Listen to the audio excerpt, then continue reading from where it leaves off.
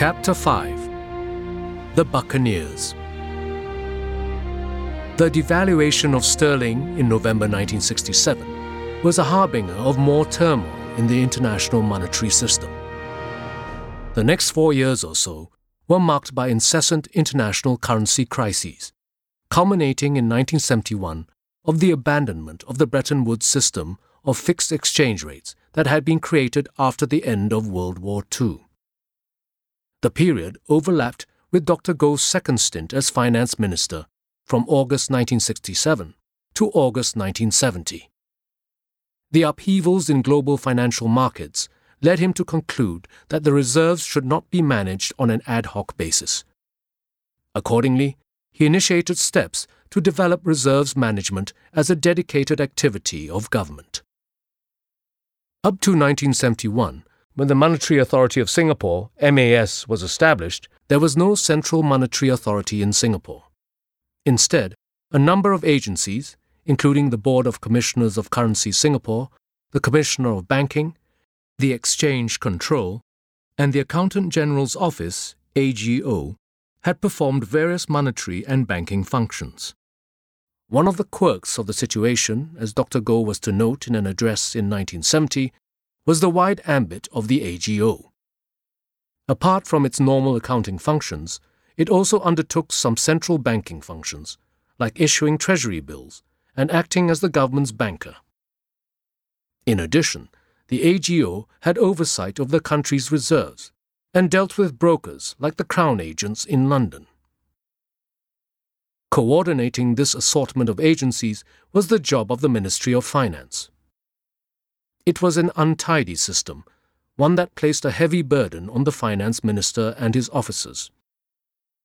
Dr. Goh eventually concluded that the arrangement was not equal to the challenges involved in watching financial markets and investing the reserves. Sometime in 1968, he began convening weekly meetings on reserves management. Apart from himself, the regular attendees at the gatherings included the Accountant General, Chua Kim Yao, and 2 finance ministry officials, Sim Ki Boon and Nyam Tong Dao. The meetings were held on Monday mornings at Dr. Goh's office in Fullerton Building, since then converted into a hotel. Sim Ki Boon, in an interview, recalled Dr. Goh's Monday morning prayers as tutorials on the conduct of central bank functions. Dr. Goh, he felt, was teaching himself as well as his officials how they might function when Singapore finally did establish a central bank or monetary authority. In retrospect, because the meetings often involved discussions of how the reserves might be invested, the Monday morning group might also be described as Singapore's first investment committee. The group did not have as easy an access to market information as we do now. This was a time of telexes, not faxes, let alone email. Foreign newspapers arrived in Singapore some 3 or 4 days late. Television was available in Singapore, but coverage of international financial developments was spotty and cursory. There was no CNN or CNBC or Channel News Asia. The Monday morning prayers were simple, unceremonious affairs. There were no support staff or observers in attendance. Dr. Goh would direct the agenda and call for reports to be prepared or research to be conducted as and when he felt they were necessary. Elizabeth Sam, a young finance officer then, took the minutes, which had to be completed within the same day for Dr. Goh's vetting. Chua would be responsible for implementing the investment decisions made at the meeting. He would usually forward Dr. Goh's instructions to the Crown agents in London for execution. The entire process was typical of Dr. Goh's hands-on, direct style of working, Sam recalled later. The weekly meetings began at a time of extreme stress in the international monetary system. The Bretton Woods system, in existence for close to a quarter century then, was in crisis. Essentially a modified version of the gold standard, the system had countries fixing their exchange rates against a common peg, or numeraire, in this case, the US dollar.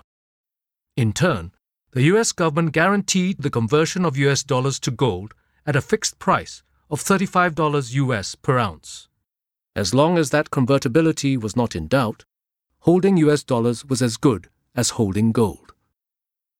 The creation in the main of John Maynard Keynes, the famous British economist, and Harry Dexter White, a senior American Treasury official, the Bretton Woods system of fixed exchange rates functioned well initially and helped sustain the post-war global economic boom. But by the late 1960s, it had come under severe strain because major global economies had chronic balance of payment surpluses or deficits. For various reasons, they resisted altering their exchange rate as they were supposed to, which meant the system lacked an effective mechanism for correcting what economists called balance of payments disequilibria. The world's major economies fell into two camps. On the one hand, there were the chronic trade surplus countries like West Germany, Japan, and Switzerland, and on the other, chronic trade deficit countries like the United States, Britain, and France. These were conditions that fed contagion in the currency markets. Thus, the devaluation of sterling in November 1967 led to selling pressure on the French franc, which was eventually forced to devalue in August 1969. The franc devaluation renewed speculation of another sterling devaluation. With time, the speculative attacks became self-reinforcing, with each success in bringing down a currency encouraging speculators to search for a new victim. Ultimately, Bretton Woods was undermined because of rising doubts about the status of the US dollar as a secure store of value. These doubts were kindled by US economic developments as the 1960s progressed. President Lyndon Johnson then had instituted his Great Society welfare programs, even as he presided over an expensive war in Vietnam. The result was chronic fiscal deficits and expansionary monetary policy, a combination that resulted in U.S. trade deficits and a rapid accumulation of U.S. dollars in surplus countries.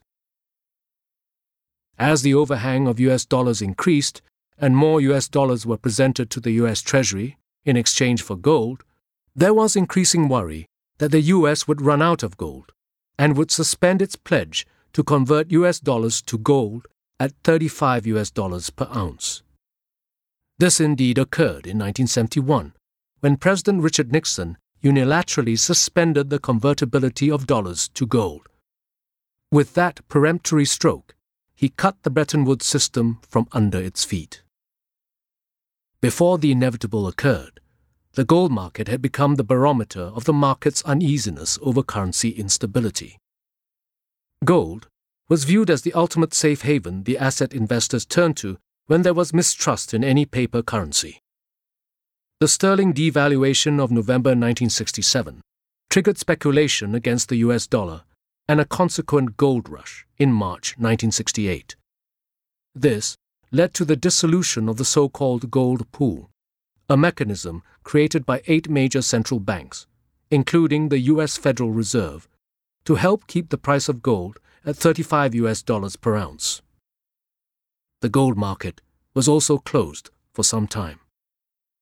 During the closure of the gold market, the U.S. orchestrated an agreement among most of the world's major central banks that they would neither buy gold from the market nor sell it to other monetary authorities. The communiqué announcing the agreement was sent to central banks and the relevant monetary authorities around the world, including Singapore, accompanied with the request that they comply with the agreement. One of the consequences of the agreement was an embargo on gold purchases from South Africa, a major producer of gold then. Meanwhile, in Singapore, Dr. Goh's weekly meetings focused inevitably on developments in the currency and gold markets. He and his staff, Dr. Goh later said, devoted an inordinate amount of time and effort to the study of current monetary developments. Their overriding concern was how Singapore's reserves should be safeguarded amidst the global financial turmoil. Dr. Goh was skeptical of the assurances emanating from Washington and London that the Bretton Woods system would hold, and that the US dollar and sterling, the world's two major reserve currencies then, would maintain their parities against the currencies of countries with balance of payments surpluses, in particular the Deutschmark, Swiss franc, and yen. He also concluded that the price of gold would have to rise. Consequently, his first decisive move was really to change the currency composition of the reserves, Sam recalled. He directed that the proportion of sterling and US dollars held by Singapore be reduced in favor of the Deutschmark, the yen, and the Swiss franc. In doing so, he initiated a policy of currency diversification that would later become a cornerstone of reserves management everywhere. But at that time, it was an unusual course because most central banks just adhered to holding their reserves in the reserve currencies, Sam noted. Dr. Goh also decided to buy gold. But given the US-led embargo on gold purchases from the market or from official stocks, the purchases would have to be covertly made. South Africa, Dr. Goh decided, was the most suitable source of gold to approach. Gold was one of its major exports, and the gold embargo was depriving it of a major source of revenue. It was known in the market that it would welcome approaches from potential embargo breakers. The first connection was made in September 1968 in Washington, at the annual meeting of the IMF IBRD, International Bank for Reconstruction and Development.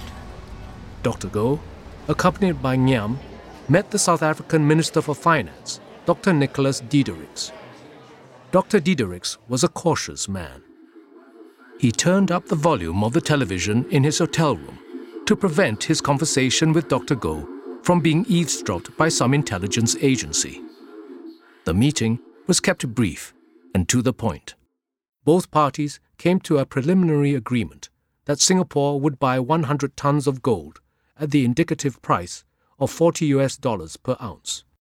Dr. Diederich proposed a meeting between emissaries from the two countries in Zurich to confirm the quantity and price and to settle various details, such as the method of payment and how the gold was to be transferred to Singapore's account. Dr. Goh told Dr. Diedericks that Ngiam would be one of Singapore's emissaries. Dr. Diedericks then fished out a US dollar note from his wallet, tore it in two, and gave one half to Ngiam. The other half, he told his Singaporean visitors, would be held by his representative at the Zurich meeting. The two emissaries would verify each other's identity by matching the two pieces. Dr. Diedericks would probably have torn the note with a practiced hand. A number of countries, including European ones, were known to have broken the US-led embargo by buying gold from South Africa. The arrangements to do so would probably have been made in the same clandestine manner. Dr. Goh, who had the soul of a buccaneer, as J.Y. Pillay, another high-level Mandarin from that era, put it, must have relished the cloak-and-dagger atmosphere. When he returned to Singapore from Washington, Dr. Goh asked the banker Wee Cho Yao to accompany Ngiam to Zurich. It was an astute move. Ngiam, being a civil servant, was unfamiliar with financial transactions of such magnitude. Wee, by contrast, had banking in his blood and was well versed in the protocols of such transactions. He was also familiar with the hurly-burly world of commercial negotiations, a familiarity that would come in handy if the South Africans sought to drive a hard bargain. In addition, Dr. Goh probably thought it wise to ensure transparency, as we put it, decades later. For a transaction of this size, involving more than $100 million was best concluded before an independent witness, particularly a banker.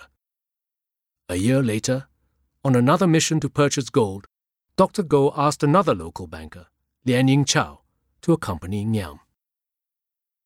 The meeting with the South Africans took place as scheduled in Zurich. There was no need for further negotiations, as the South Africans indicated their assent to the terms agreed to at Washington. We called Dr. Goh on the telephone to seek his confirmation, that 100 tons of gold be bought at $40 per ounce. Dr. Goh agreed, and the deal was sealed. In 1969, Dr. Goh created a new unit within the Ministry of Finance, the Department of Overseas Investments, DOI. Singapore's external assets had risen at an exceptionally fast rate, and Dr. Goh saw the need for them to be managed by a unit dedicated to the task. Hence, the creation of the DOI. The DOI, in effect, was a rudimentary investment management unit, the embryo from which GIC developed. A clue to its orientation was the appointment of Lim Chi Po, a stockbroker, as its first head. He left after a short tenure and was succeeded by Francis da Costa, a deputy secretary at the Finance Ministry. Da Costa, however, soon became involved in the negotiations to renew the sterling agreement and the consequent effort to reduce Singapore's sterling holdings. He was succeeded by Elizabeth Sam. She would oversee reserves management over the next 12 or so years, heading DOI until its absorption into the Monetary Authority of Singapore on 1 January 1971, and later helming MAS's International Department, DOI's successor, until 1981. Dr. Goh was clear about DOI's direction. It should invest Singapore's reserves so as to maximize returns, not merely take the conventional route of investing in cash and short-term paper. This meant investing in international equities and bonds. This was a revolutionary, unheard-of step in those days, particularly for a finance ministry. The first Japanese brokers Sam invited to present a sales pitch to DOI for Japanese equities did not believe that any business would come their way.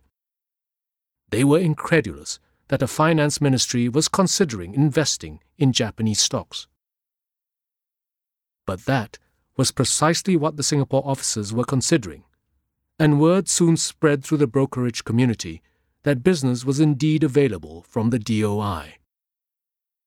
Sam received approval from Dr. Goh to invest in the US, Britain, West Germany, and Japan. Eventually, specific brokers were chosen for each of these countries: James Capel and the Crown Agents for Britain, Lehman Brothers and Lazard Frere for the US, Dresdner Bank and Warburg Brinkmann Wirtz for West Germany, Nomura Securities and Daiwa Securities for Japan, and the Swiss Bank Corporation and Union Bank of Switzerland for Switzerland. Sam had 2 officers assisting her, an accountant and an investment officer. The latter was Ng Kok Song, who would remain with Sam at MAS and then move to GIC after its formation to take charge of its equity and bonds departments, and eventually to be Group Chief Investment Officer. The DOI was short-lived, for it was subsumed as a department in MAS when the latter began operations in 1971. However, its influence transcended its life, and the ethos it symbolized was more than ephemeral. The returns-oriented culture that Dr. Goh inspired was transplanted to MAS, and later to GIC. The Buccaneers, who faithfully attended Dr. Goh's Monday morning prayers, would go on to shape the future course of reserves management in Singapore.